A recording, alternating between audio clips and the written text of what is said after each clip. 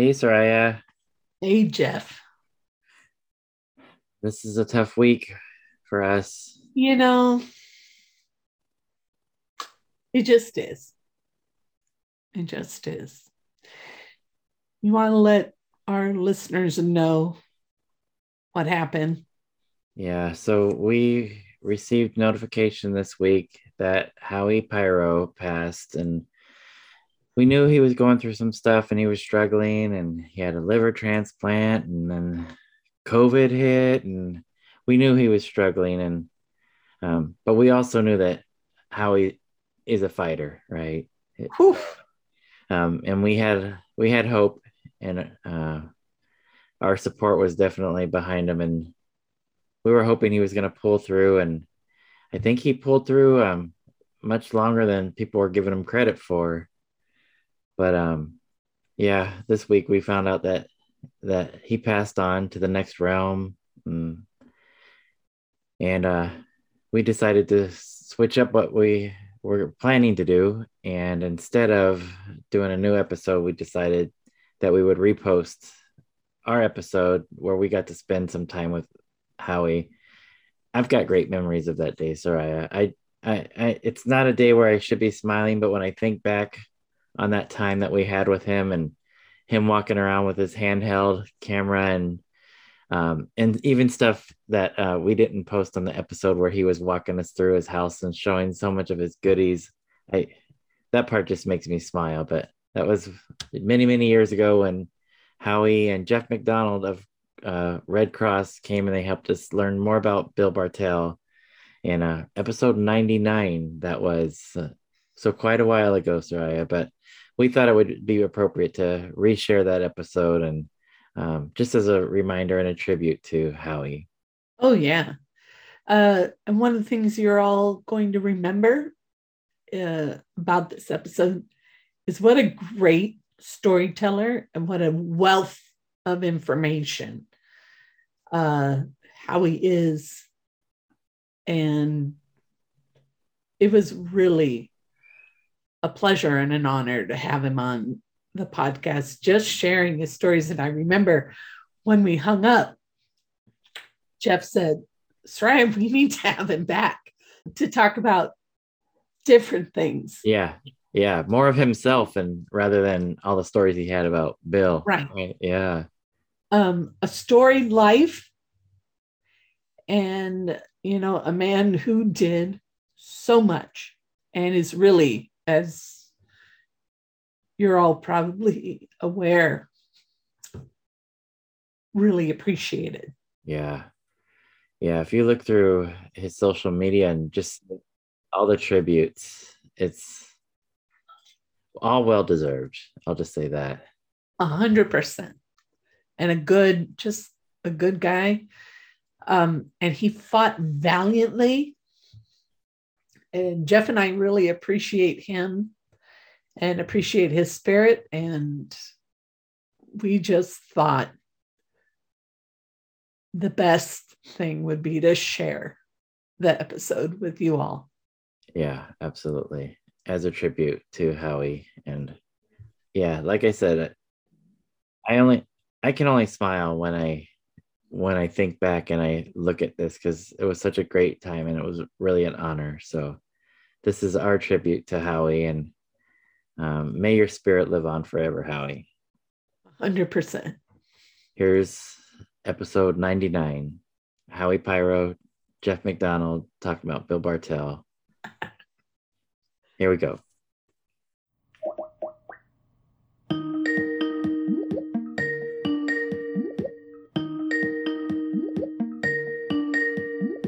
Hey, Soraya, how's it going? All right. How about you? I'm doing pretty good. My mind is still blown. We just got off a Zoom conversation with Howie Pyro and Jeff McDonald. I still can't believe that. So we wanted to find out more about Bill Bartell, Pat Yeah. Fear, and it. These were some I'd say close friends of Bill's that knew a little bit about him, and as our listeners will hear, that's saying something about about this enigma of a man. You know, Jeff and I are still kind of staring at each other going, all right, there's a lot more to this. There's just a lot more. Yeah, but this conversation that you as listeners will be hearing, there's some amazing stories, some hilarious stories, some very, at least one or two very unusual things that happened that my mind is still blown. Like, just how these things happened is just incredible. And unfortunately, it looked like the first minute or two of the conversation didn't get recorded. We had some technical issues. Yeah. We had some Zoom issues. I think it's primarily my fault with a wrong invite. Whatever, we got it all sorted out. We got those guys on to talk, but just so our listeners know a little bit about who we're talking to, coming up here, Howie Pyro, founding member of The Blessed and D-Generation, some early punk rock bands of the mid to late 70s. Howie played with Danzig, the band Danzig, on bass, toured with them. He was a personal friend of the Sex Pistols, Sid Vicious. Spent a lot of time with them. He was living in New York, so he was in some of those seminal clubs, hanging around some of those seminal clubs with CBGBs, Max's Kansas City. He was a DJ for Intoxica Radio on a Luxuria. Soraya, you and I met because of Luxuria Radio, internet radio. So there's that tie there.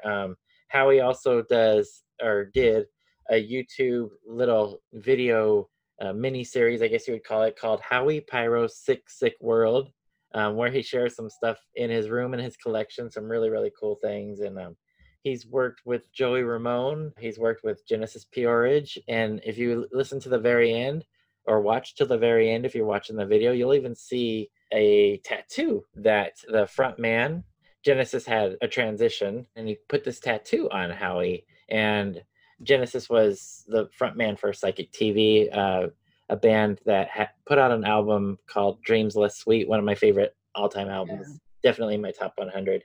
And then also Jeff McDonald from Red Cross. And I had mentioned it on the original intro that got cut off, but we had Ella Carey Pearson on our episode 45 talking about Red Cross's album Beyond the Door that we reviewed, which is an amazing album. Red Cross has a documentary that's coming out. There's a Kickstarter campaign. I think they're calling it Born Innocent, the Red Cross story. And Jeff shared a little bit about that it's in the works. We're not sure when that will get released, but there is that Kickstarter campaign to get this documentary released. But anyways, these two guys were a lot of fun and shared some great stories. So I hope you all enjoy it. And, I'm still blown away. I'm not sure about you, Soraya. I mean, Jeff and I are trying to land at this point. Like, we were just, it was a pretty surreal hour and a half talking with these two people, one that have like just a wealth of information about Bill Bartell, but two are like super engaging and funny. And I think their observations are just really thoughtful, well-founded, and, you know, come from a place of true friendship, you know, with Bill. Yeah, absolutely. So, I mean, you know, Howie gave us, I think, the best piece of advice at the very beginning, which you'll hear. He says, anytime you hear a band's title of a band's album, take that title, type it in Google, find out what it's really about. Yes. And yeah, so I'm still thinking about that. Yeah. A lot of titles I gotta put through the Google. Right. But you're gonna enjoy this episode and hear a lot of stories, and we hope you enjoyed as much as we did. Yes, let's get started. Sounds good. Hi, this is Soraya. And this is Jeff. Our podcast is called Paisley Stage Raspberry and Rhyme, a podcast where the two of us play music that we like and share anecdotes and background about the tunes. We hope you'll join our conversation. And without further ado, a grooviar. Let's get groovy.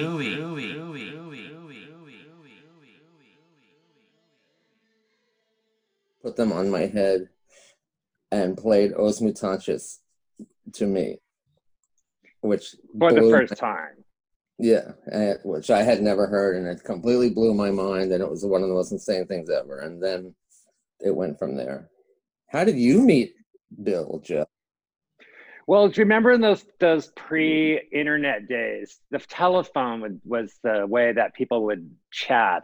And I guess Bill got our phone number, or my parents' phone number, from someone. You just start calling. We had so many, like, punk rock and Kiss in common. So, but like Howie said, it was just these insane phone bills. I mean, I lived in Hawthorne, California, and he was in Moreno Valley, which is San Bernardino, Riverside area. And, you know, it's only an hour away, but my phone bills would be like $150 a month. My parents would go ballistic. and it was just ridiculous. But we talked on the phone all the time, and that's how we kind of, you know, and then Bill took us to, me and my friends, to Kiss's Creatures of the Night record release party at the Zoetrope Studios. What? Yes. And it was like this, I guess Kiss was really scraping bottom at the time, and they had set up their stage set for the Creatures of the Night tour, and they were doing a press conference, but they only had, like, you know, all the press was fake because they didn't want anyone asking them any hard questions. It was very kind of Trumpian in that sense. And Bill sounds familiar. Yeah, but Bill was pretending to be a press officer, asking them why records like Unmasked have been out of print, and just kind of blowing the lid off a lot of their mythology, and they were getting shifty and really uncomfortable. And it was just, you know, it was weird. It was just, I'd never seen anyone be so confrontational to someone that they loved so much. But he was humiliating Kiss on stage. Is Bill's MO right there. Totally humiliating them on stage, and they got out of there very quickly. They stuck around for like 10 minutes. Wow. How can we go from there, fast forwarding even into the 90s, when Bill jumped from the Melvins bus to my band's bus on the Kiss tour? Well, tell them. Well, I know, but everything in between, it's too much. Well, it should be like a Quentin Tarantino movie, like non-linear, like Pulp Fiction, just run all over, back and forth, back and forth. We're here for it. We're here for it.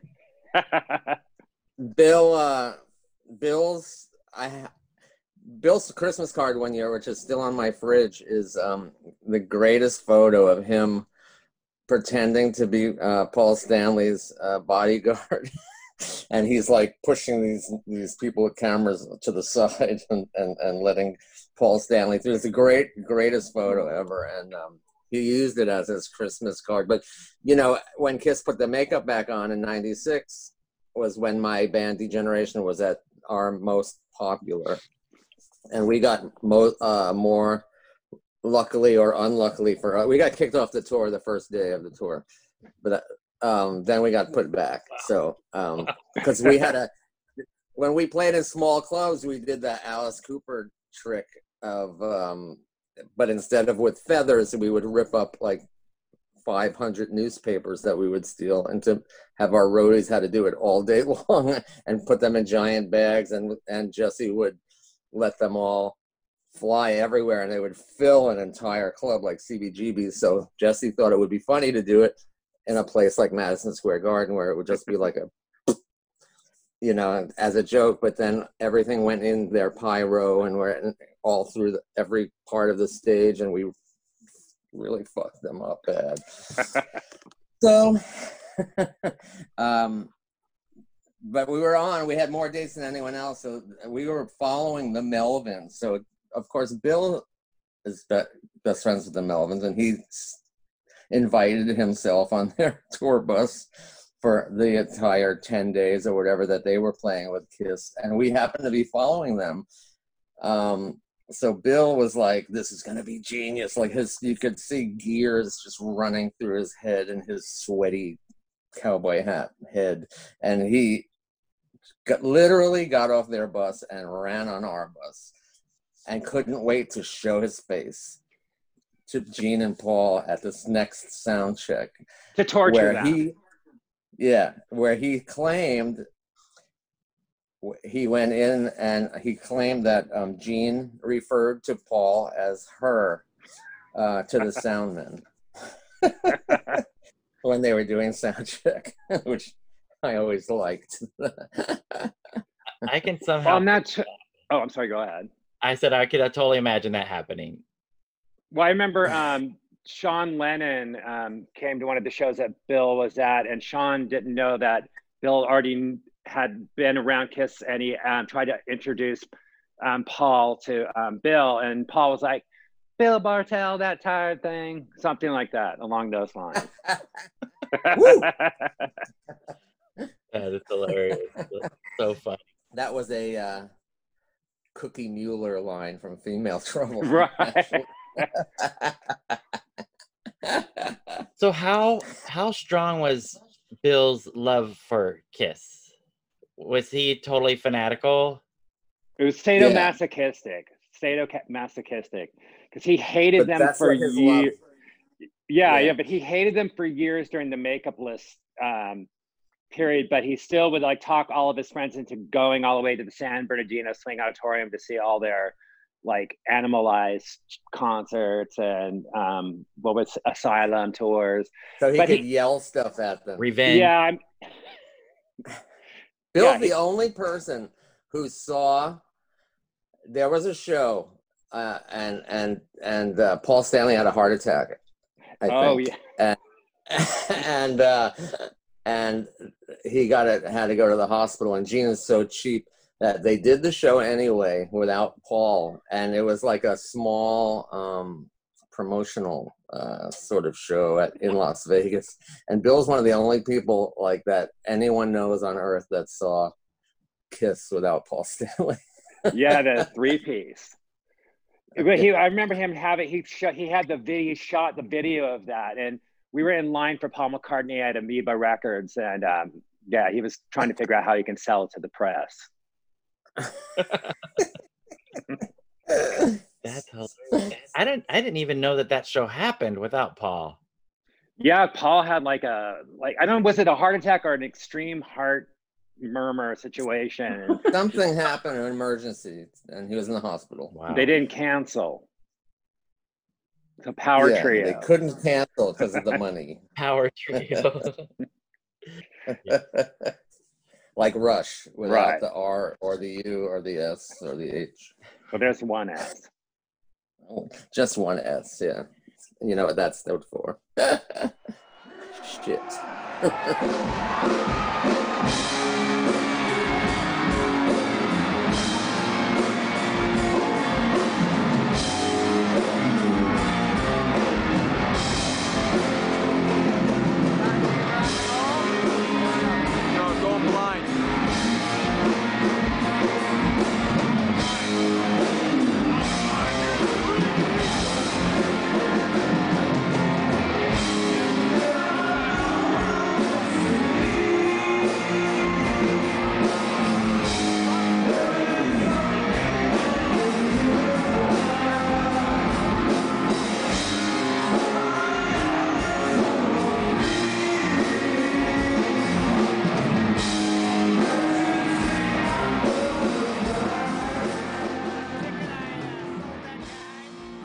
Is this going to be like the Bill Grundy show now?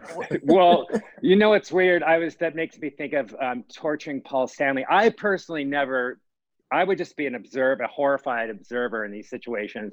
But I remember we went to Bogart's, which is a small club in Long Beach, California. And and Paul Stanley's solo was playing. And of course, Bill was trying to throw gum into his hair while he was performing, and kept calling him Pat Stanley. Oh my God. I was horrified. I said nothing. What?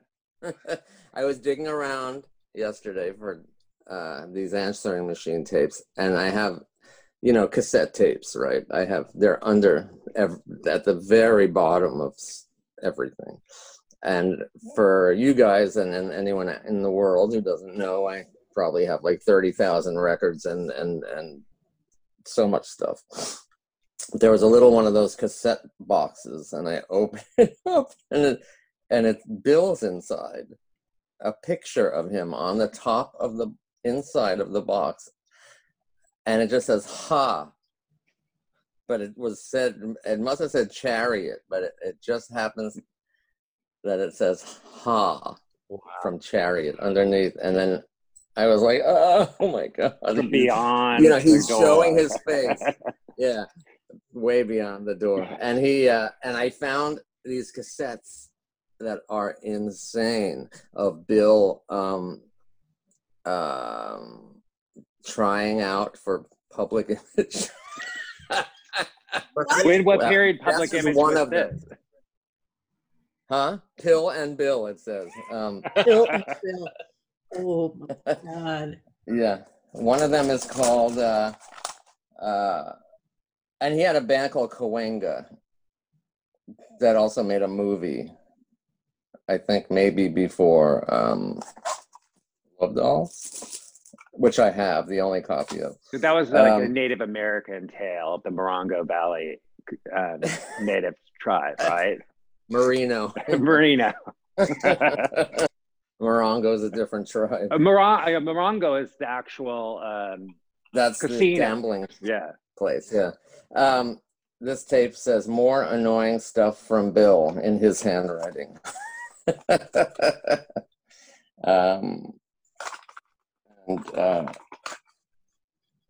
What does that say? Weirdness from Bill's youth, 77 to 80. Wow. Tater Tots, Pink Floyd. Why? Breadcrumbs. Bill, and then 77 to 79 from Bill's youth. So Howie, you have all these tapes. How did you acquire these? Did he gift these to you? He would just send me stuff endlessly. He's crazy. Yeah, like mixtapes with a few of his songs sprinkled in. Well, we all made tapes. Yeah. That's what people did back then. When you make mixtapes for your friends, just telephone and mixtapes. Yeah, everyone made mixtapes, and they gave them as gifts and traded them, and had little secret. I mean, you could do anything on a cassette tape. You know what I mean? So they could get real funny, and personal, and go kind of viral too. Yeah, there's tapes out there that like everyone has a copy of on Earth. That's our age. That is very true. And so stuff goes so deep and so far. I mean, Bill's sister, who whom none of us had met until after Bill passed away. We had never met any of his sisters. And she was nice for about one day and then became a complete creep. Whoa. I don't know this tale. I wanted to help sort his stuff out so it wouldn't go in the garbage, because everything he owned was that looks like garbage could be a Nirvana set list or whatever that could be worth $1 zillion. So I tried to explain this to them, and then one of them has a kid whose name is Bartel.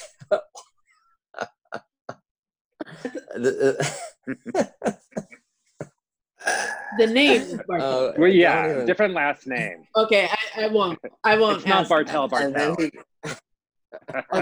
Bartel Cope, his name is actually, but okay. But he and he was a hip, right? And he found out about Bill, and he got all into Bill when he died, and he was on my side and everything. But then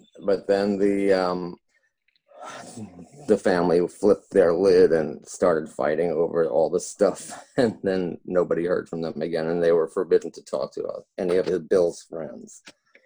And Bill had my laptop, so I just wanted my laptop back, because his broke and I loaned him one. But God only knows. Anyway, sensitive. But his sister bought a weird record. She was an exchange student in Brazil in 1967. And she came home from Brazil with this Os Mutantes record, which people usually call Os Mutantes.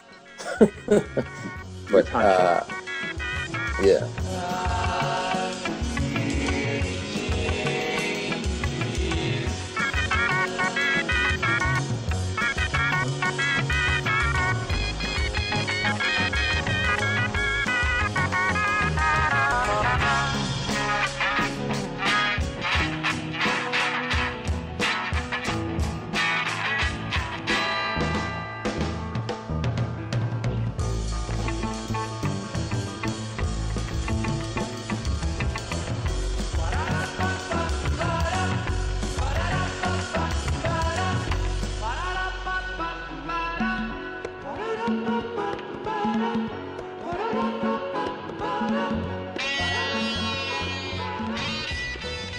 So, and it is the most genius record, and it was Bill's entire life purpose for a very long time to alert the world about this, to the point where, they were as big as the Beatles in Brazil. And Rita Lee, who was the singer, was like a modern day, I don't know, Pat Benatar or something. At that time in the 80s, she was like the biggest star still. So, Bill's little tape putting on people's heads led all the way over years of time to Brazil, to their reunion, which they have said in their own words, it's all because of Bill. And stuff like, I got them, they played at his memorial. It's insane, how crazy that is, and how much they know they owe to him, which only Bill could do. I have messages, answering machine messages from Bill in Brazil in their rehearsal room, going like, oh yeah, and of course, then I played it for some guy who knew Mr. Know-It-All, I'll call him, and he released it because it was the only thing he had never heard of in his whole life, supposedly. And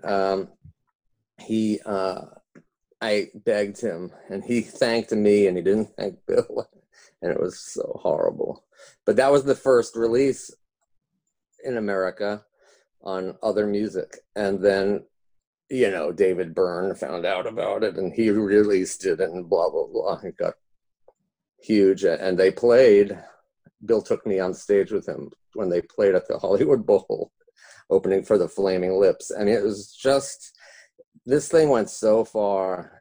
And, they were genius. It was illegal to play music in Brazil in the 60s at that time. You'd get arrested. Yeah. And they built, you couldn't buy a guitar, you couldn't buy anything. And they built everything just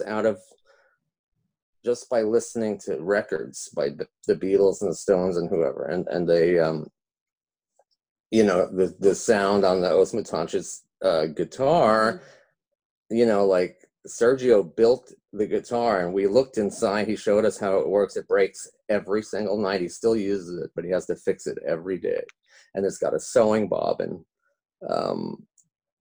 inside the guitar that makes a tremolo. Like, that's how he figured out how to go like on the Bop Macumba.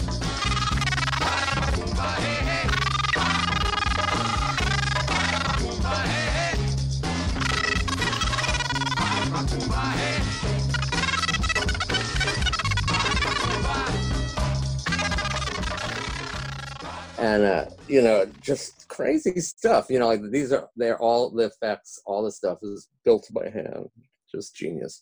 And there's so much with that, it's just endless. But Bill had the power. You know, he dropped that same Walkman on everyone from Thurston Moore to, you know, I'm sure Jeff heard it first. Oh, you mean, yeah. Oh, yeah. Well, I remember that record eventually got to the point where Kurt Cobain was name checking them in Brazil. Yeah, it's on YouTube. If you Yeah. go on YouTube, you can see the interview with Kurt going, I have a friend named Bill. He has a mustache. And he draws a picture of Bill and he holds it up. And he goes, and I want to find, and then he goes, Sergio Baptista and Rita Lee, and he says all their names, like he's announcing it or something. He goes, Os Mutantes, I want to see them play, you know, and all of this stuff just snowballed into, you know. I said, where did you hear from them? I mean, who told you try to look for this band? My friend Bill Bartell, who's he has a record label called Gasatanka Records, and he was in White Flag, and he's friends with Red Cross. He's a very nice guy. He has a mustache, and he's a really nice guy. And he sent me a tape of the first two records a few weeks ago, about a month ago, and I really liked it. And he said, if you go to Brazil, you have to say to everybody that this is a great band, and I agree with him. I think this is a very influential and cool band for the time. How did it sound to you? I mean, does it have a Brazilian kind of sound on the background? Yeah, there's a lot of Latin rhythms in there in some of this music, yeah. Because they came with this idea that let's mix Brazilian rhythm and rock, and this was in the late 60s. Right. Can you say something typical from Brazil there? Yeah, oh definitely. There's some, I can hear the rhythm and the influence in the music a lot. I respect them so much. I'm not familiar with them very much because I've just started getting into them, but I think from what I've read about them, they were very revolutionary. I mean, they made their own effects boxes, you know? They made their own fuzz boxes, and they were also really controversial, too, which was, they had a lot of guts to be doing stuff like that in the military society that was going on then, and I just think that is so cool. That was totally counterculture. Yeah, totally, very. People wouldn't believe what they did. Yeah. Their first gig, there was 1 million people there. Wow. The first Nirvana gig. No, the first Os Mutantes reunion show. My God. It was during I don't know what festival, but it was you know, there was literally 1 million people there. And that's Bill in Moreno Valley. This is the thing that I think Jeff and we reflect on, because so many people that we've had on our podcast have talked about Bill Bartell, the impact of Bill Bartell, or these moments of contact, you know, like putting on the Walkman headset and boom, here, this is something that you're going to love, and don't worry about it. How does he, you know, you said, this is him in essence. How does he get people to do it and to share in that vision? Because Tater Tots for me was that moment where, wait, he just said, let's just go on, no rehearsal, Beatle Fest. Let's go, you know?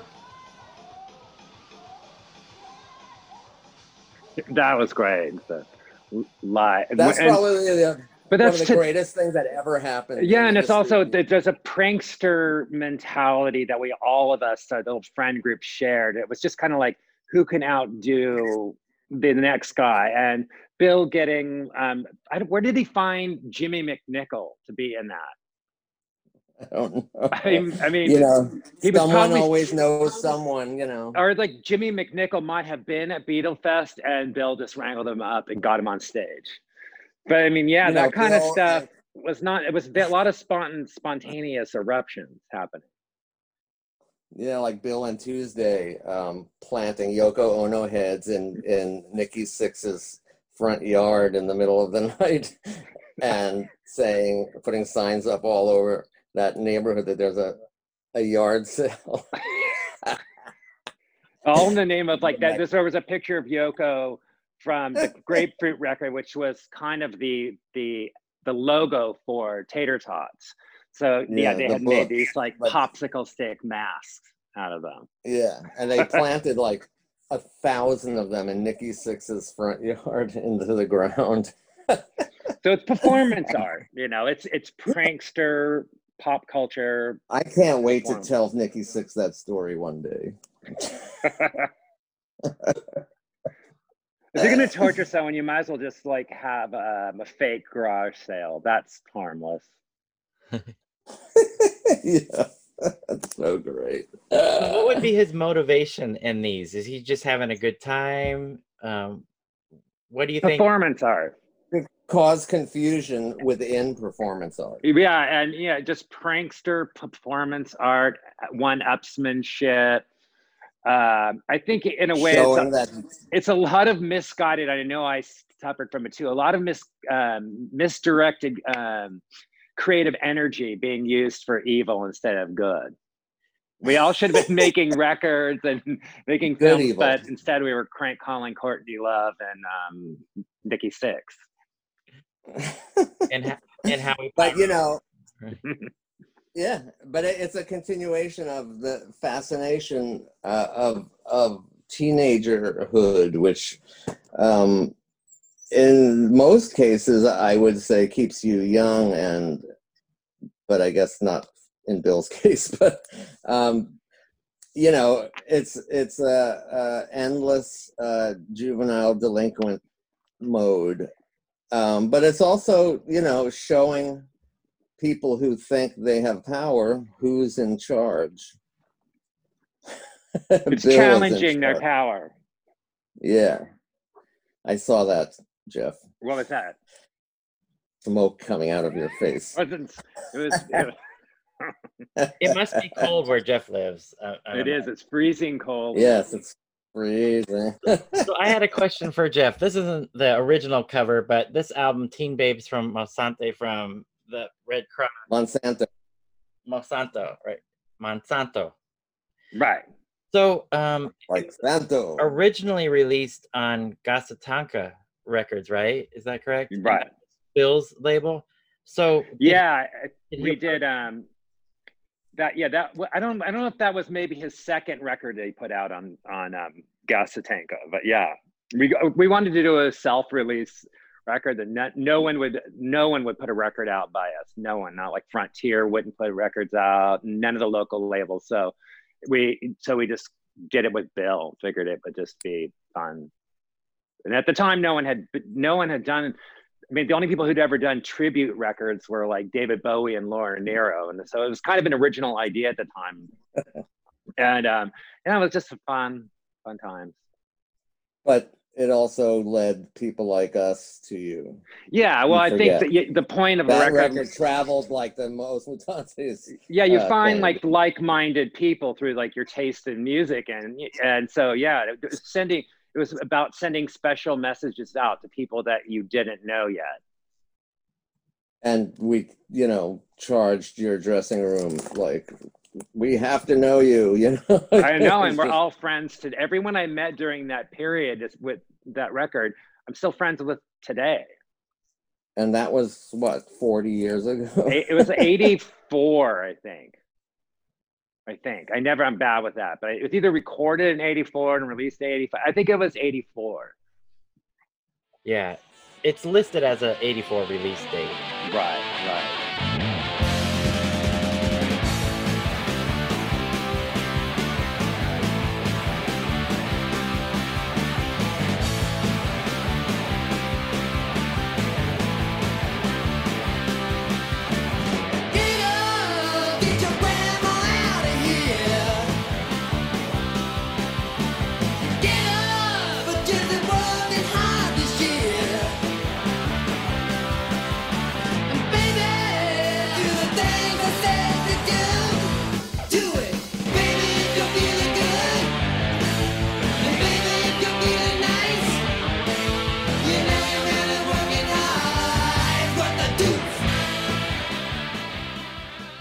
So, you know, that's how you did it then. I mean, you know, like we were talking about Os Mutantes tapes. So that became viral.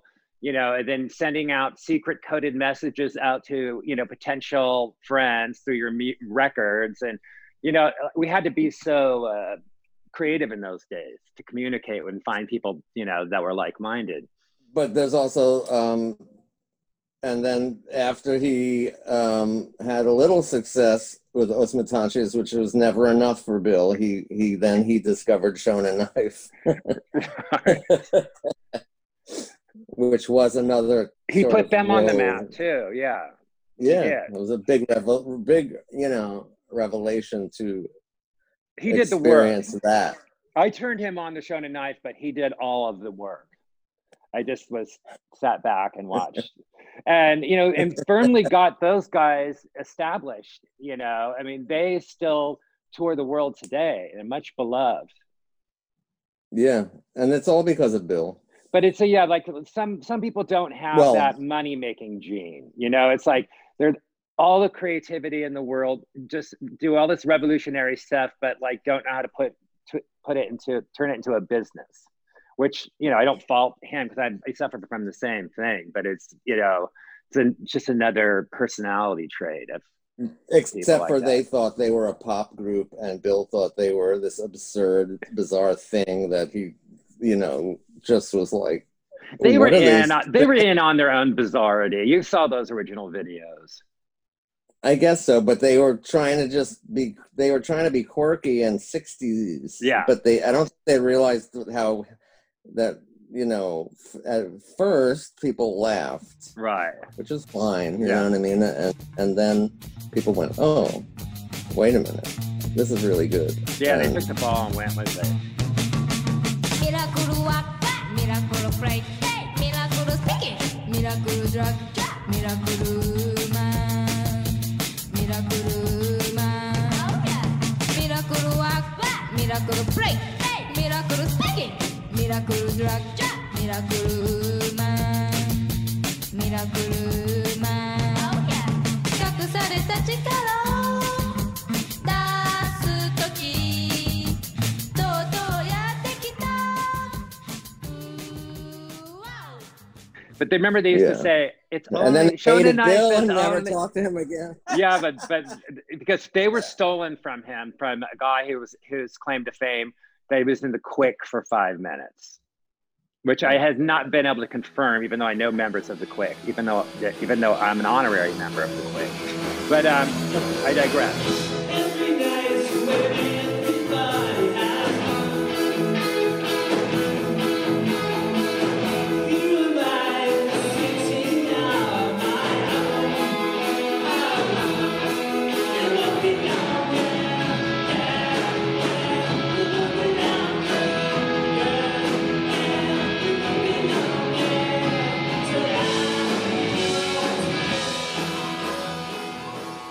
No, but the thing that was funny about Shonen Knife is, so after I contacted them after I saw this video compilation of theirs, and they came out on a vacation, and then Bill kind of became their manager automatically, and we put them on stage with us at the Roxy.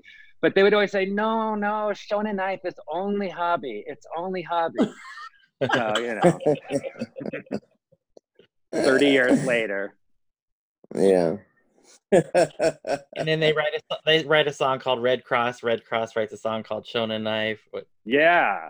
When they used to call Bill Devil Bill. So that is very telling right there. Telling. Yeah. Devil Bill. See, I find that fascinating. They say, oh no, only hobby and Bill. No. No, yeah. Always looking for the next big, weird, big thing. He went on tour with them. He showed up with them in New York, and we were just like, what about the Shags? The Shags is another thing. Oh my God. I taped it. He took the Shags. We love the Shags. I mean, Howie separately from me, and I had that record forever, and I loved it. And it was a small base of people who worshipped the Shags, like literally worshipped them. But of course, he gets in there with them. He's backstage talking to them. I mean, okay, so the Shags, their father, you know, forced them to be a band because he was trying to get famous. The great Austin Wiggin. Yes, whose business card I own. and he tortured them, and this all came out later, of course, and forced them to be a band, and they couldn't really understand how to play, so they went into this autistic sort of ingenious mode of inventing a new form of music which had never been heard before or since. And and they made a record that was endlessly called the worst record ever made, which means it's great, just like which I don't take anyone serious. If somebody says, "Oh, the Shags," like an Ed Wood movie, which well, I would never. I don't take anyone serious. You can watch an Ed Wood movie 50 times because they're entertaining. They're actually good, And that album is just a mind blower. So. It's Halloween, it's Halloween, it's time for scares, it's time for screams. It's Halloween, it's Halloween.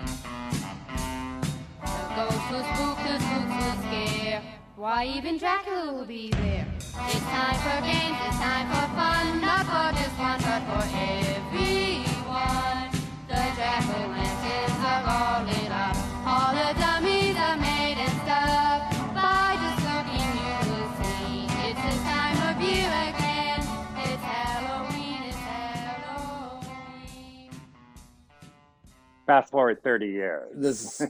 There's a band called NRBQ, and they reissued the album in 1980, and the entire punk world discovered it.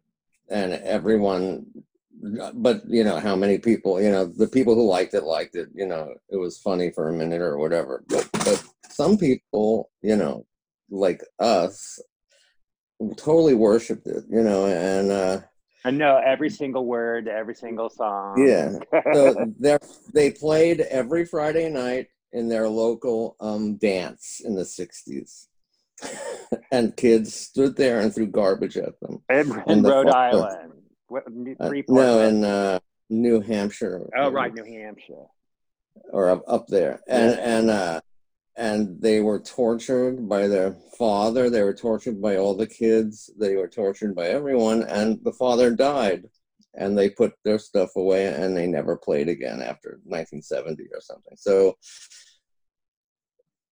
Frank Zappa had the album, of course. When it came out, he somehow got his hands on a copy, and he would bring it to radio stations when he would go on, and he would say, "This is the greatest, this is better than the Beatles." And he would play the Shags. And so NRBQ's, it was their 30th anniversary, and somehow they got the Shags to agree to play. And so Bill, who somehow, for someone who didn't have any money, always had the funds to just about go anywhere on earth at the drop of a dime. And he would say, "Sky Miles." But you know what, I don't know what that's code for, but so but you know, Bill, he came and he stayed over, and we went to see the Shags, which was one of the most craziest days of my life ever. Like, and I have pictures of Bill and the Shags, and they went on first, and there was almost no one there. It was terrible. But they opened for Sun Ra. Wow. That's impressive. And I recorded all of this, right? Because these are the idols of NRBQ, this band that's been around forever. Like, and so I taped the show on this amazing recorder I have, and it's a really great tape. And I also taped the Shags and their mother watching Sun Ra. Which was, their mother was still alive. Yeah, I didn't get to go to that show. Oh wow. And then I had a I had a partial foot tattoo on my foot, sort of, that I had gotten like hand poked on by my friend who passed away. And it was so painful, I just told him to stop. So I had like a half of an outline of Foot, and I explained to Dot Wiggin what it was. And I had her draw the rest of it on. Oops. And I don't even know where it is. And let's see. And there it is. I can't make this happen. Show and tell with Howie Pyro. Right? My pal Foot. And there's the Foot. Hey now. Woo! Foot.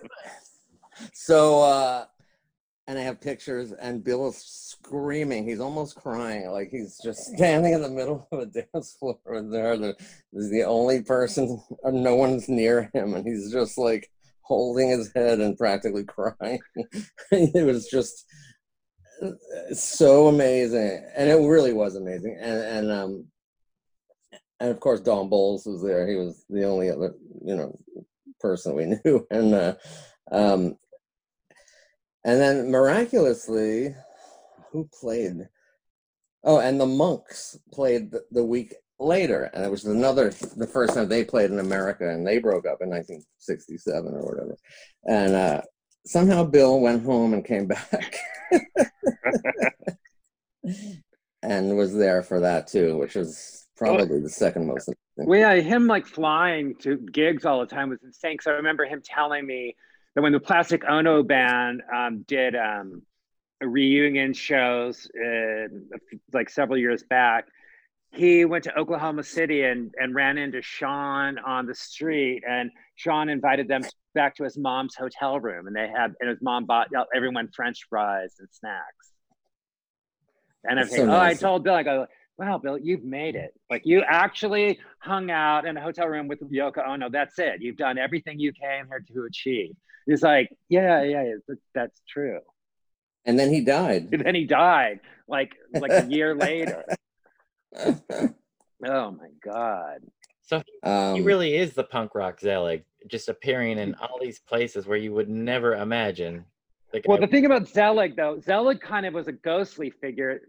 Bill would get on your last nerve. Like he would get in there with people and make you like drive you insane. Like it was just like, it was. Yeah, Bill craved interaction. Yeah, negative or positive. Like all of his friends had gone through long periods of time not speaking to him because of bullshit, including gossip. Us.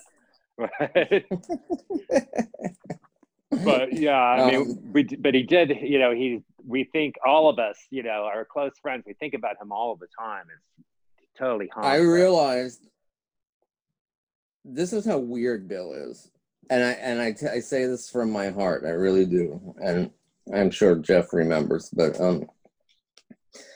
I went to speak after going through all of this stuff and after dealing with all of this and helping put together whole massive memorials and all these things. And at the actual memorial, the small one in the Club Nila in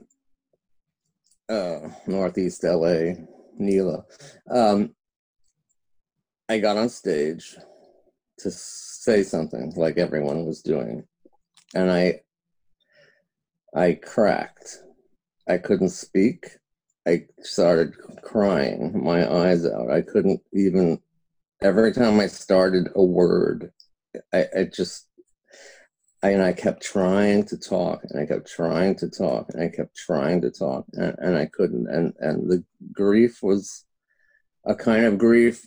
I mean, I've lost my parents. I've lost, the love of my life. I've lost a million people, but I don't know what. But I realized on stage at his memorial that he was my best friend, which is a very weird thing. Like, usually who your best friends are, I mean? Like, but I, it just hit me so really hard, how important he was and how much I cared for him, and I hated him so That's much. what I was gonna say. I relate to that. So totally. But yeah, but it's the same, the best friend that you would go months without speaking to because they pissed you off so much. Yeah. Or like And he changed at the end. Yeah. But yeah. But Bill's, let's get into the mystery of Bill. Please. I've not cracked that one. I'm sorry. But I mean, just me and you, we were going to hire a private detective. Do you remember this? Oh my God. Okay, I'm intrigued. Because we desperately needed to know where he went. Well, yeah, because he would compartmentalize. He would only tell some of our friends about certain aspects of his life and completely keep other people in the dark, and then share certain other things with other people. So no one really knew. We were all so confused. So, I mean, to have to be like. And there was stuff he never told any of us. Yeah. But I mean, here's this person to know. He's like hanging, like when the cops are right against punk rockers, he's hanging out with the police. And then, they're harassing his friends. And then he becomes a cop and he's a school teacher and all this weird stuff. And he's just this freak. It was impossible. He's riding a bull. Yeah, then the bull riding. Riding a bull. And he has videos to prove it. And of course, there's a number 23 on his back, which is a whole nother thing. Bill, you got to understand something. You need to read Philip K. Dick, who is both of our favorite authors, me and Bill. Most any movie you've seen in the science fiction realm in the last 30 years was derived probably from a Philip K. Dick story, but Philip K. Dick was nuts, and there was a little pink beam of light that he thought followed him around, and that he wrote a book called The Exegesis, that's like 6,000 pages long. Nobody's probably read it, but his regular books, they're really nuts. Like you don't they don't really come across in movies how incredible they are on paper. There's one movie about a guy who's a cop, and he has a scramble suit, it's called, and it changes his face every 2 seconds, and his whole visual, so that he can never be recognized, and he's assigned to get the huge drug dealer, and then at one point he realizes he's both of them. He's down. Chasing himself. He is it, and this is the kind of stuff that Bill's head totally tapped into. And as it turns out, the last thing that ever happened, and this is totally as Philip K. Dick as you can get. I should probably save this for the end, but they were making the Germs movie, and Bill was there every day, as were all of the Germs that were alive, and lots of our old friends and all of those people. And I'm from New York, but I came out to LA in 1978 and was very close with all of those people and stayed close with them. So, and I hadn't seen a lot of them in a long time, and blah, blah, blah, blah, blah. And then we all started hanging out, and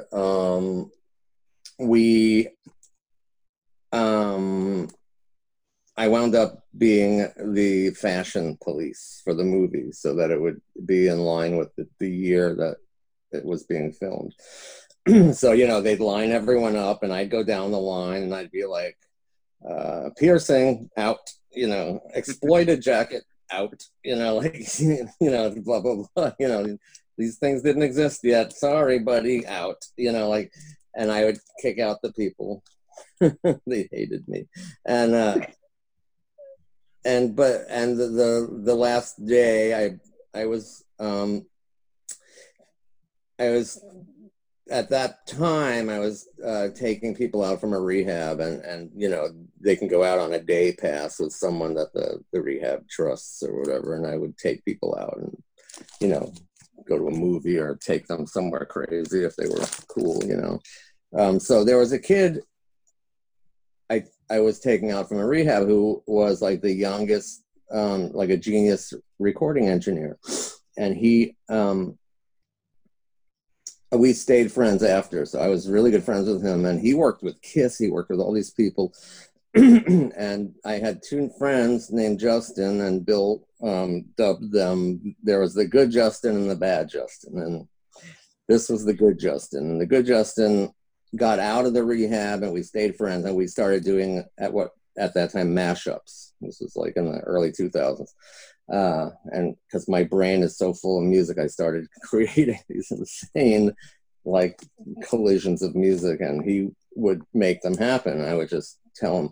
So I brought him with me on the last filming day, and Bill was like, never met him before, so Bill was totally being cool and really nice to him, and Bill dressed him up in Bill's teenage outfit that he wore for the Decline movie, in the orange shirt. You know, it's very famous. You can see it in the Decline of Western Civilization when the germs are playing, and Bill draws on his face, Darby's face, and blah, blah, blah, blah. And that whole thing is recreated. So Bill dressed my friend Justin like Bill as a teenager in the exact real clothes that Bill wore. And then Bill now was in a police uniform.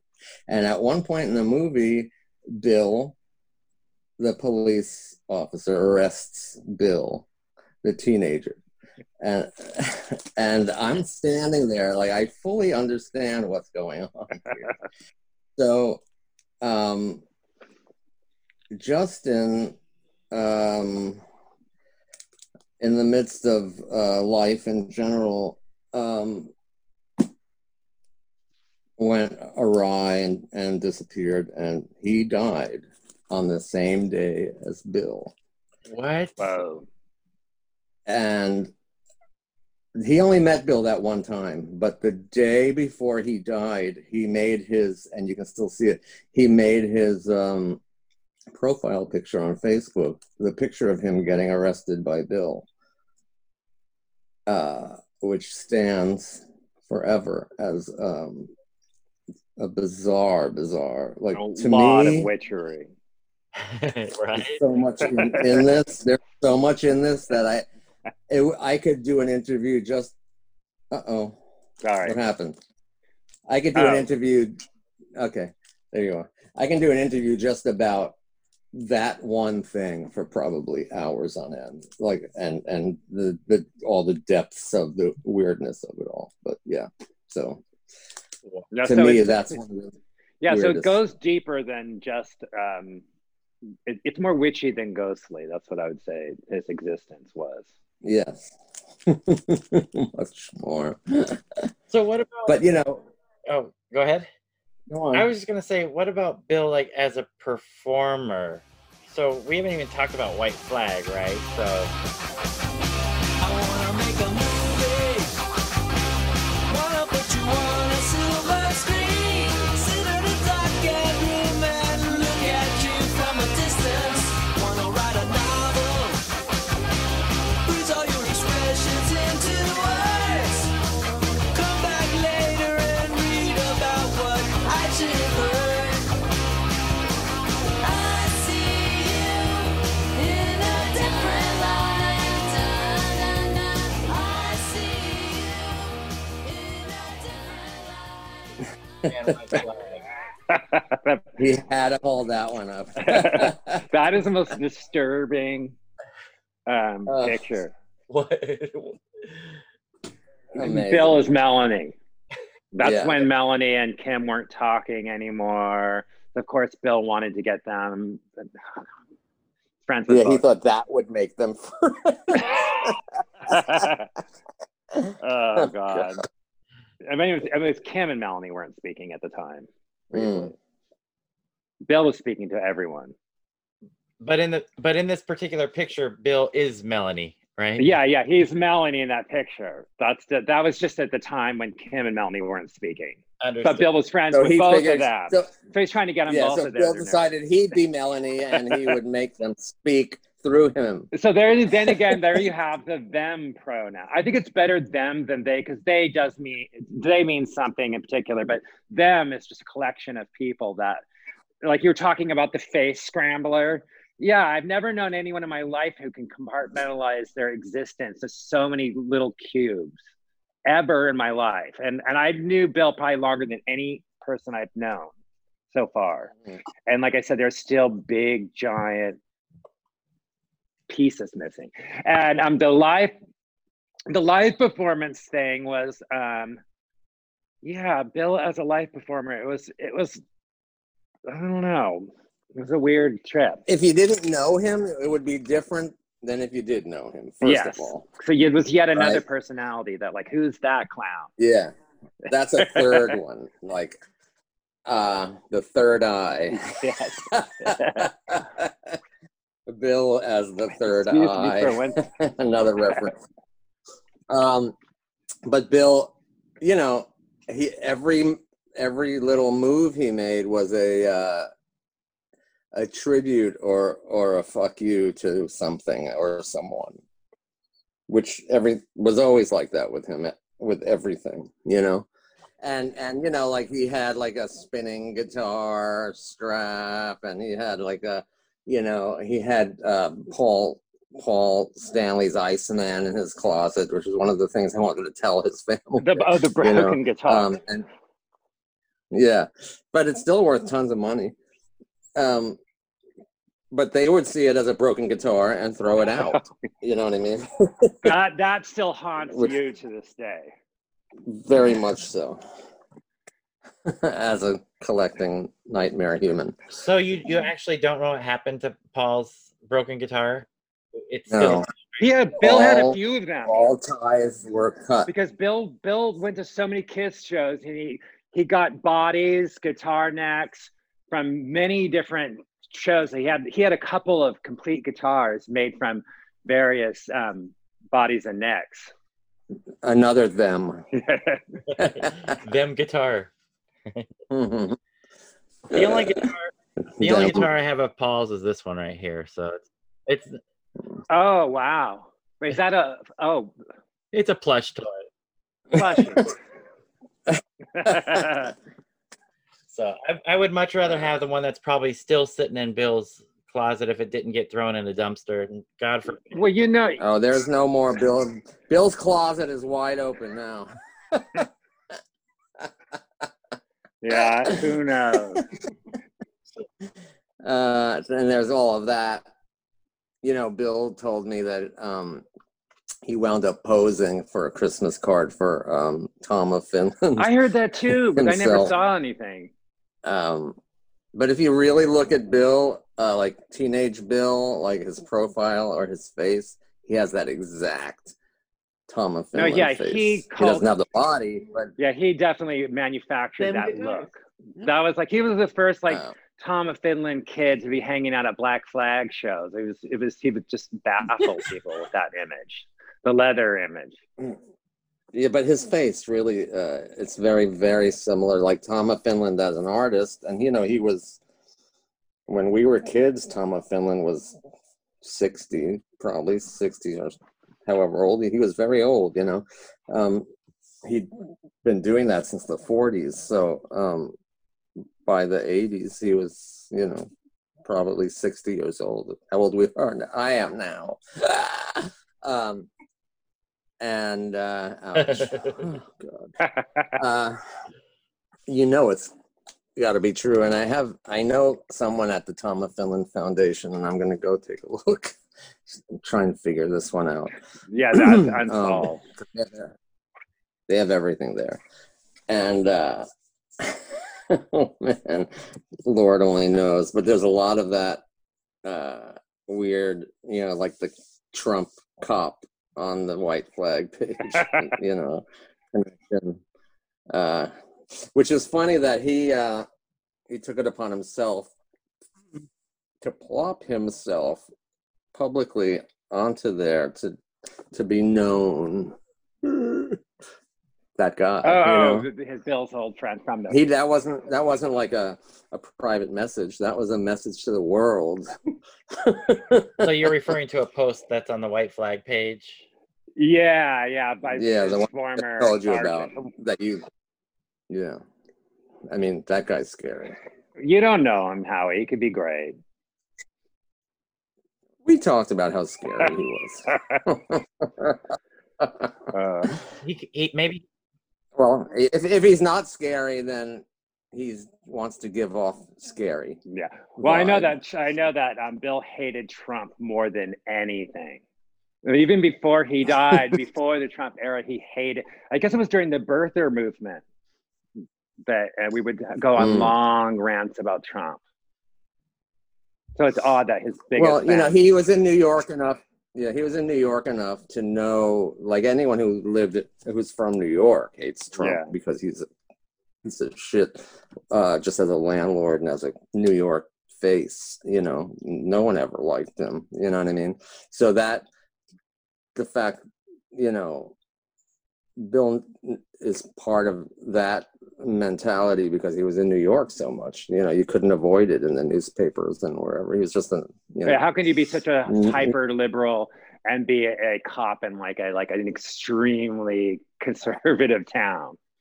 It's like that's what they there do. You go. That's just like more mystery. Yeah, he definitely seems like a mystery to me for sure. And how you were mentioning how everything or a lot of stuff that Bill did maybe had cultural connections, right? Or connections to different things. And it made me think of the Tater Tots record. Right. So, I mean, you look at this Linda. The Tater Tots were put together basically to kind of hold Linda and Yoko up to like to the level that they should be recognized. Like we all worship both Linda McCartney and Yoko tremendously. But mainly Yoko. But Linda too, because when I saw Paul McCartney, that's another Bill Bartell thing.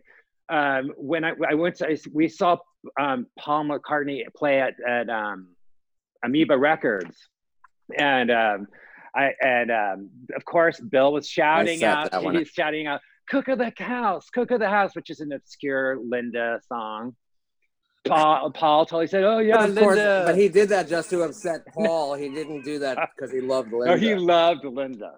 But but no, Paul gave him, the total thumbs up. So that was weird. He knows how to get rid of him. But it was all about Yoko. It always was about Yoko. And Tuesday is another person. Oh my God, where is she? She exists. I get little things from her, but I always forget her real name, so I never know. Morgan. She is so crazy. But with some weird Italian long, like Di Silvestrione or something. Yeah. But I still have. She once sent me a box of Jell-O in the mail with my address on the outside of the box, not wrapped up or anything, just a box of Jell-O with stamps on it. Yeah, on the Jell-O box. Oh my God. So was she a friend of Bill's? Yeah. She's a friend of all of us. She's the one who she's the face Yoko planter. But she's also the person who was Yoko in the Tater Tots with the paper mask. Oh. Yeah, she performed as Yoko as well. Yeah.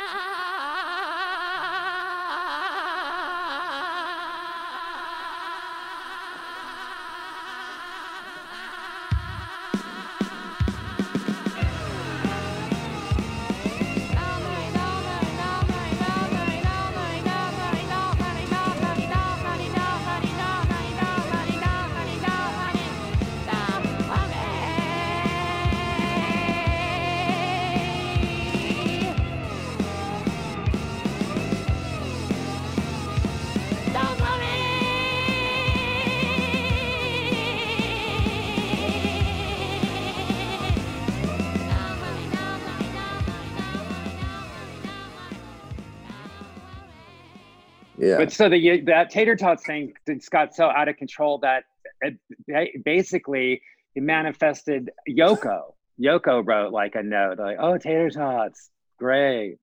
I was like, I forget what she said, but there was like some Yoko thank you card about how she really enjoyed the tater tots. Yeah, and there was who just told this story? Was it on the last podcast? Did someone tell the story about the private messaging with Sean? Yes. And Bill's instead of a ding, Bill's sound on private messenger was a woman screaming. and Sean, every time Bill sent Sean a response, it made that sound. And then Yoko called Sean into the kitchen and told him, "What is that horrible thing?" And then Sean went back and told Bill, Mom wants you to turn that off. She can't stand hearing this horrible woman screaming sound. Which is one of the funniest sentences ever spoken on Earth. Hilarious. But how crazy it is for you guys, Jeff, in this Tater Tots project, and it gets back to Yoko. That must be mind blowing. Yeah, because you never know. I mean, you never imagine that anything like that is going to reach people like Yoko. But I think what happened was Sean was starting to come of age and was kind of experimenting with underground music, and he somehow found the record and became a fan. So that's how he was a little kid. I mean, but we also met Sean somewhere, I can't remember where, through was it around the Germs movie with what's her name was in Bijou. the movie, and she was Bijou. So I think that was the connection. Right. And then we met Sean. I was with Bill when he met him. It's just like, oh my God. But Sean always remembered. Yeah, Sean liked him. Me, and he remembered me. Like, he has a good memory. So, but Yoko did like it. And she did get it. Yeah. Which is, but see, these are the Bill milestones. Bill made milestones that were impossible to achieve, and then he achieved them, and then he had to beat them, and that was his life. Yeah, kind of like an alcoholic. One drink is never enough. Yeah. And 1,000 Yokos is too many on Nikki Sixx's lawn. It sounds to me like, not to be existential, but it sounds to me like Bill had this energy about him or something that made things happen, or very manic, like a mania. Like if something got in there, it was an obsession that did not leave at all until like how he had said, until all these little milestones were achieved. But he also, but literal manic. Yeah. Like he would, he stuttered, and not because he stuttered because he couldn't speak fast enough for his mind to pump out the thoughts. Like, his mouth couldn't keep up with his head. His head was going so fast. I don't know if they put him on Ritalin or something, or they should Bill, in all of this, Bill never ever drank or took any drug ever until at the end. His whole life. Yeah, I mean, all of his friends were going through their dark junkie period, and he was straight as clean as a whistle. That and a cop. Yeah, that part amazed me. Well, both of those. And a stalker. It was all just organic to who he was. There was no. He was just very, very smart, very kind of born into the wrong family, into the wrong town. I think, I mean, he was like a Dookie Howser. I think he graduated from college when he was 16 or 15 or something insane like that. Just really bright, but nowhere to put it until he met other freaks. Yeah.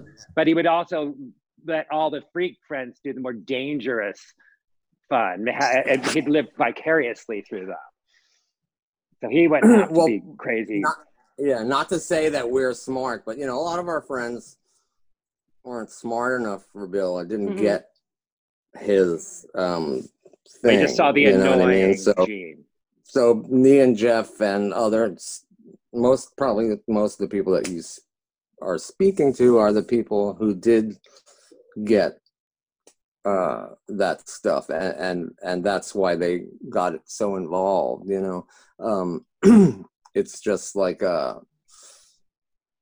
but Bill was almost veering towards the other people so he could just shred them and make fun of them without them knowing it, and then laugh at them without them knowing it, except they kind of had a feeling they were being had, but they had no idea what the fuck he was talking about because they just couldn't put it together. Brutal and cruel. Which is the best way to make fun of people, you know what I mean? Just hint that you're making fun of them and then just go on and on and on and leave them in the dust, of stupidity. But it sounds like he would make fun of people that he admired. Yes, very much so. Well, that's how he got in there with them a lot of times. Like people like Kiss and Gene Simmons. Like he knew so much minute detail about Gene Simmons that if he was ever to cross him in a social situation, it would just blow his mind with just dropping weird, feeding tidbits. His ego. Yeah. But I'm not talking about there's as far as they go. There's different, again, segments. There's the famous people that he was, yes, trying to annoy, but I was talking about friends before, which is a whole nother thing. I mean, he tried to annoy everybody, that's for sure, and did annoy everybody. But yeah, he's a full-on. I mean, I don't know you would call him bipolar, but you would definitely say somebody who definitely manic. Who would have fits of total mania and drag you down with it, because you'd wonder, why have I talked to Bill for 2 days in a row until dawn on the telephone? It's like absurd that you just kind of get pulled into this nonsense. Yeah, and he also drank at least a gallon of Diet Coke a day, which is what a lot of us think may have killed him. Honestly, for real. Yeah, some people think that. Like a giant, like 2 of those biggest bottles. Oh, the liter bottles? The 2 liter. 2 liter bottles. Yeah. Wow. So do you guys feel like you really knew Bill? No, not high. Aspects. Only in the last year or two did he, with me at least, let down a lot of the curtains, and I found out, certain things they're boring. So he had his heart broken. Big deal. So did everybody. But for him, it was the only time it ever happened, and he didn't feel like it was pertinent enough to share that kind of information because it wasn't funny or interesting. And but he kept all the pain inside, which is also very unhealthy. Yeah, and you couldn't even drag it, even if you suspected it. You couldn't really drag it out of him. Most of us. No, until I think he knew he was going, and he started to tell out of nowhere, because I surely gave up asking. But he started to tell me all this stuff, which I wish I could remember. Oh my A lot of it. I didn't remember some of it, but I'm really bad with stuff like that. The main thing to me is that he actually opened up to you, Howie. That's to me, that is something that it says a lot about who he was, because he was this person that you guys interacted with in all these strange situations for decades. Right. And then at the tail end of his life, there was this period of time when he felt he wanted you to know. Yeah. Well, I think Dave Markey said something similar, and I know that he also did that with Jeff. Yeah, I mean, he would open like certain aspects of his life to certain people he felt he was comfortable with whatever that bit of, like how he said, nonsense was. I mean, it was just like the things that bothered him were not big, huge deals. His actual crazy life was way more intense than what his secret existence was, whatever that was. Maybe. I don't know. But like he would be very close. The reason he never told anyone is because he did not want this to happen. Yeah, right and that's here why and we're now, not. what's going on. We still have certain things we cannot. I totally respect that. Yeah, I totally. Okay, thank you. You know, this was Pat's biggest fear Nice. was this conversation. Nah, he's in wanted people public. to talk about him no matter what, at any cost. That's why But we. except for this subject right What now, the subject? secret subject. Of any secret subject. Yeah, And what did they?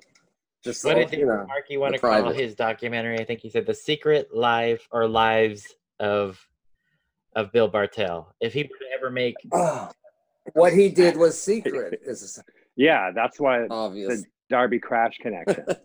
So is there anything that happened in your guys' life that will always be the one thing that you remember about Bill? Oh, for me, it was like seeing him in action at the Kiss. I'd never seeing him torture and Kiss at the Kiss press conference. I'd never even hung out with him before, so I'd never seen anyone do that kind of like torture the people that they love that way. It was insane. I didn't even understand it at the time. And you were sitting right next to Bill, Jeff, at the time? Oh yeah. Like, why is he asking them those questions? I mean, it was the first time I'd ever experienced anyone being that mischievous, I think. And that's coming from me, who's well known for being a very mischievous person. Seriously. What about you, Howie? Is there anything that, like the one defining? The whole thing. I mean, I don't know this. You know, there's too many things. The Osmatachi's thing, you know, the far-reaching, long-lasting, serious miracles that he performed were pretty crazy. I'm probably, after I'm listening, so many of the messages on my answering machine tapes seem to be from him that I'm gonna probably remember a lot more. Oh yeah, you have to go through those. But I, you know, not to be a bummer, but that last thing of that kid and the fact that they died on the same day is the most mind-numbingly and the weird role reversal, bizarro, back in Inside time, Out. Inside Out, yeah. Forward in time, yeah. But like, also my childhood friend, the drummer of my first band, died that day. So I was DJing the night before at the Ace Hotel, and everyone was dying, one after the other. And I can't. Who was the one who called? Was it EFH? Who called? Who got a hold of his? Who's the one who found out that Bill passed away? I did. You did. Yeah. And I don't even remember. You I called a couple of people. I don't remember how I even found out. Well, there was a what would you call this, Jeff? Like a group of people by that point that would search for Bill. Oh yeah, for a couple of days because bad things started happening. Yeah. Where like he would claim that he fell in his driveway and his face is like smashed in and he's in the hospital. Well, yeah, you know, it just illness that he would be in the hospital, but he would never have a cell phone, so we'd always have to try to find him if we didn't hear from him in like at least in a week's time. So I think so then like all the phone calls were going around with Jennifer and Jeff and me and I don't know why I thought EFH may have called me or somebody, I can't remember. But it was like one. Yeah, you know who EFH is? I don't know who that Eric. is. Jeffrey. Oh, Eric from Hall. Oh, that's Eric from Hall. That's hilarious. I'm sure Bill made that up. I think he did. Yeah, but I just get one phone call after the other. I woke up and everyone's dying. And I was in shock already by the first phone call. By the second phone call, I was completely numb and staring at the wall. And by the third phone call, I just didn't think I could drive home from Palm Springs. Wow. I just sat there and I called the front desk, and I'd been DJing there for years and years and years. So I was just like, look, I can't, I'm staying an extra day. I can't go anywhere. That was really, I don't want to remember bad though. I don't want to, but that is such a bizarre miracle. And then I went online to see, what was being said on Facebook or whatever, and it said that Justin changed his profile photo the night before, and I looked at it and I was just like, oh God, and again, he only met Bill that one day ever that I know of. You never know, I guess, but with Bill, but the Bill's hysteria is something I will always remember, like at great moments of impossibility coming true before his eyes. Yeah, the enthusiasm was hysterical. And it's hard to kind of muster that, And you can look at photos now and he's so, like, his eyes are bulging, he's so sweaty that you could see his head through his hair. He's so soaking wet from sweat, and he's just, like peaking on acid. Right. Natural. Always. Yeah. Yes. But totally sober, totally clean. Yes. Totally. Weird, I know. And it's only only at the tip of the iceberg. This is not even where I thought this would go. Like I thought it would be a whole nother conversation. Like this is like just not even the tip of the iceberg. This is nothing. So Soraya, it sounds like we need to learn a lot more. I mean, yes. Yep. Every time we speak to somebody about Bill Bartell, it just gets more complicated. This photo just. Well, you should don't think that's gonna find stop. the people did the police, like other people that he worked with at the police force. That's one area that could be very interesting to explore.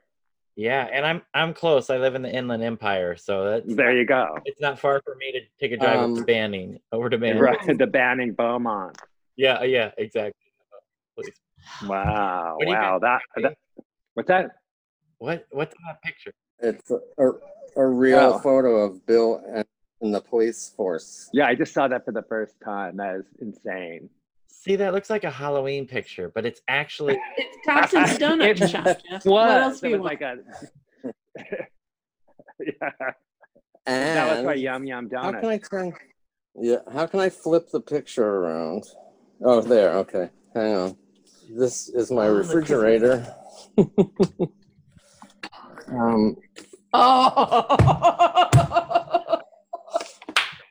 Oh yeah, that's a great shot. It's all chest. It's so weird that what's underneath it is so strange. You are under arrest. Wow. Just look at. I mean.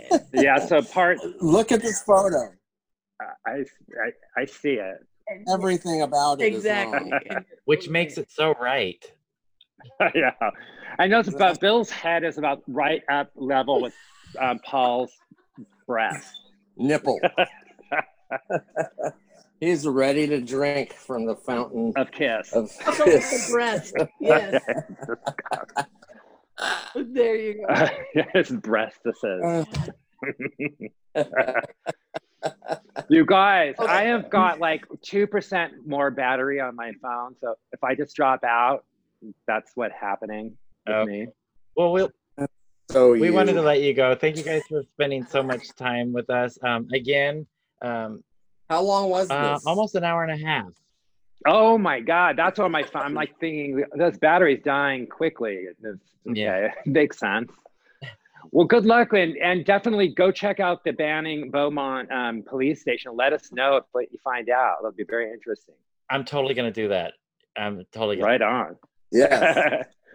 Well, Can you stay. tell by the photo which station it is or whatever, by a It's patch on Banning. their arm or something? I think it was Yeah. Banning police. Banning Beaumont. It's a Yeah. hyphen. I'm not sure. Yeah, they're both connected right there. Yeah. Yeah. Okay, guys. All right. I'm gonna go. It was so great to hang out with you. Bye. Oh, Bye. Thank you so much. Thank you. thank you. I'll talk to you later. Bye. Bye. All right, Howie. Thank you for making this happen. Thank you for all your stories. Wait, hold on. There we go. Did that come out backwards? I like it. No, it came Was out. that backwards? It came out perfect. No sense. Wait, let me Oh, see. I want to okay. see that.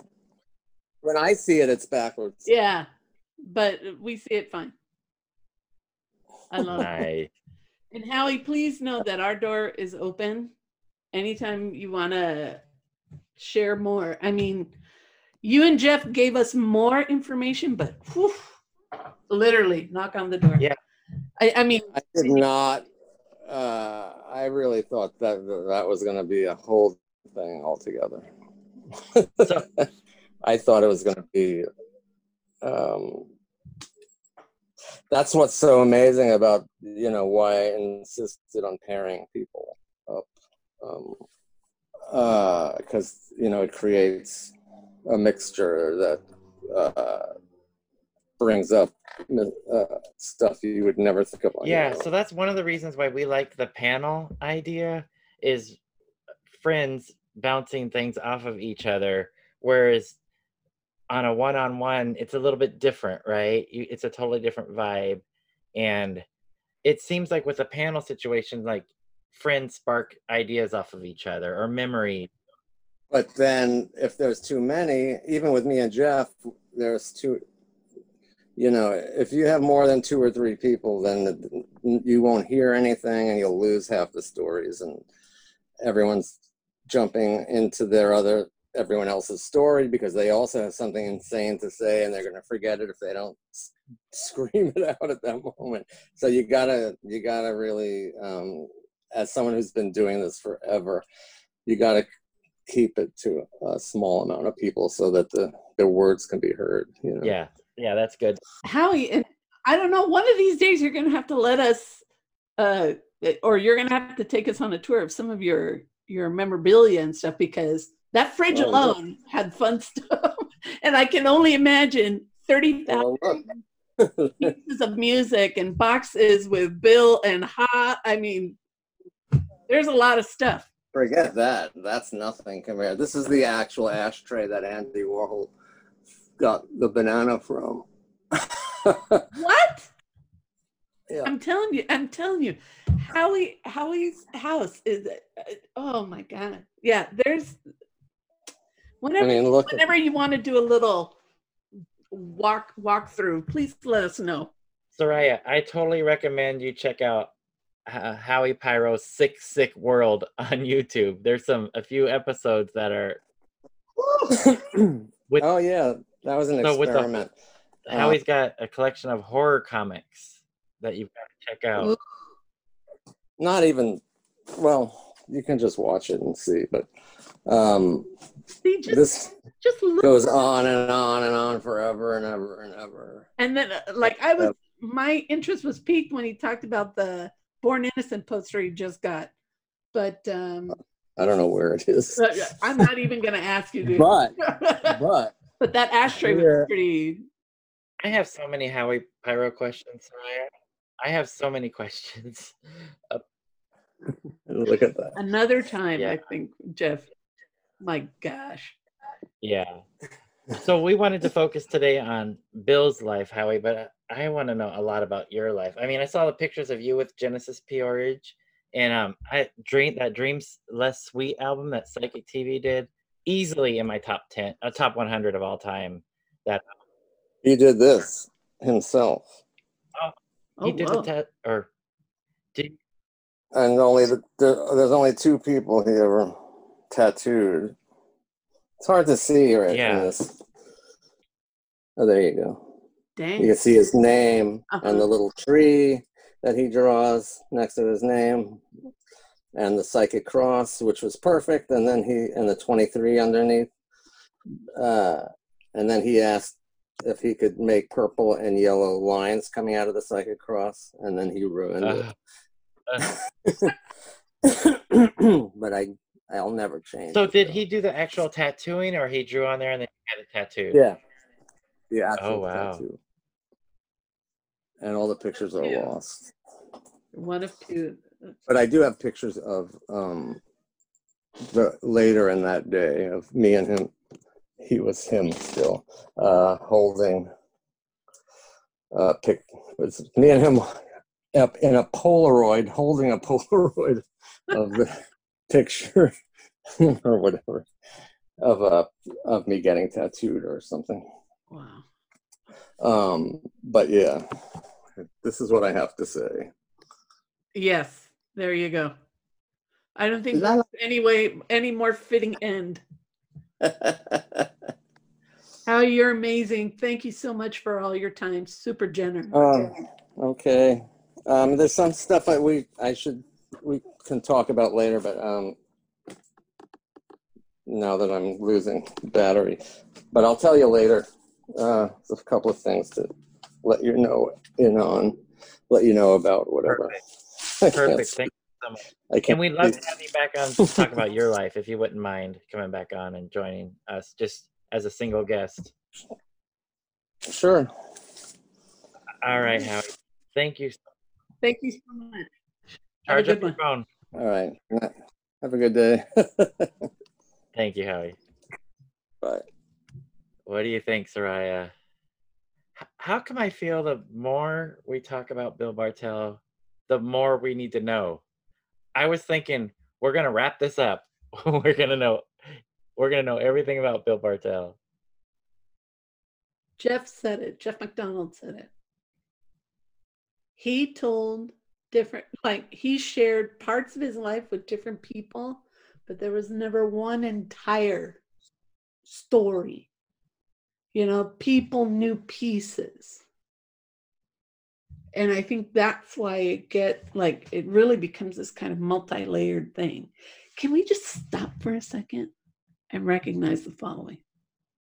We sat down with Jeff McDonald and Howie Pyro. Wow. To talk about Bill Bartel. I mean, that's blown me away. Yeah, if you would have asked me if that would ever happen, I would have said no. And I think I even said, "Oh, Jeff, this will never happen." And then, boom, Jeff McDonald and Howie Pyro just told me to my face, no, don't ever think you know what's happening, because we're going to go this way. But I found them to be really insightful and reflective about, first of all, that Bill was, what was the word they used? They used mania, he would kind of get plugged into one thing and boom, that was the focus. And man, the guy was dogged in his pursuit of the things that he loved. If it was Os Mutantes, if it was Shonen Knife, if it was the Shags, it was like, boom, boom, boom, boom, boom, boom. Get it? Okay, next. Yoko Ono. Okay, boom. Hanging out with Yoko Ono eating French fries. It's just like, what? Who does that? Bill Bartel. Or Bill Bartel, getting Jeff McDonald's folks number, calling the house and having multi-hour conversations about music and whatever with Jeff, and then taking him and his friends to go to a release for Kiss. Right. What was that? Creatures of the Night. Creatures of the Night. And then Bill Bartel, who's an ultimate Kiss fan, literally devouring the thing that he loves by yelling out non-softball questions. Yeah. Gee. I mean, that to me is just like, that's Bill Bartel. It's like, I love it so much, but hey, man, I want to know this, or I'm going to throw this at you and see how you react. And it seemed like when he got an idea, he went with it. When he got an idea, he went with it, riding the bull, being a cop, being a musician, looking for this, looking for that. And yet, what did Howie just tell us? That's the tip of the iceberg. Yeah. We still don't know. Yeah. We can't wrap this up. I think it's going to be just a discussion that is just continued. Yeah. You know. So we're gonna have the Paisley Underground discussion here, and we're gonna have the Bill Bartel discussion here. So there you go. Wow.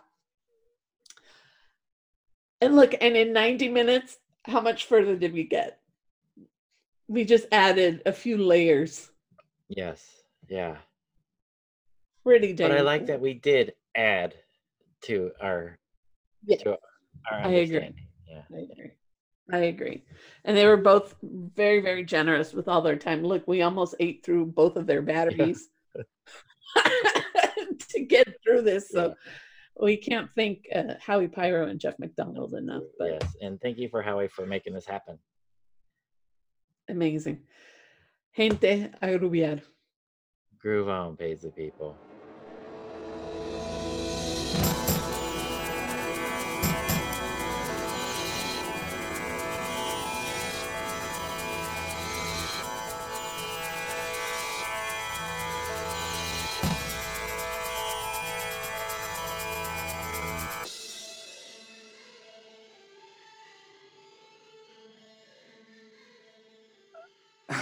Here is a room just chock full of nuts. Uh-oh, low battery. Okay. I'm back. Yeah, that earthquake that happened here seemed to have been centered in my house. And my whole front porch caved in, and a whole bunch of... I keep finding things all over the floor that have fallen. But yeah, I guess I'll see you on the Facebook message thingy or whatever.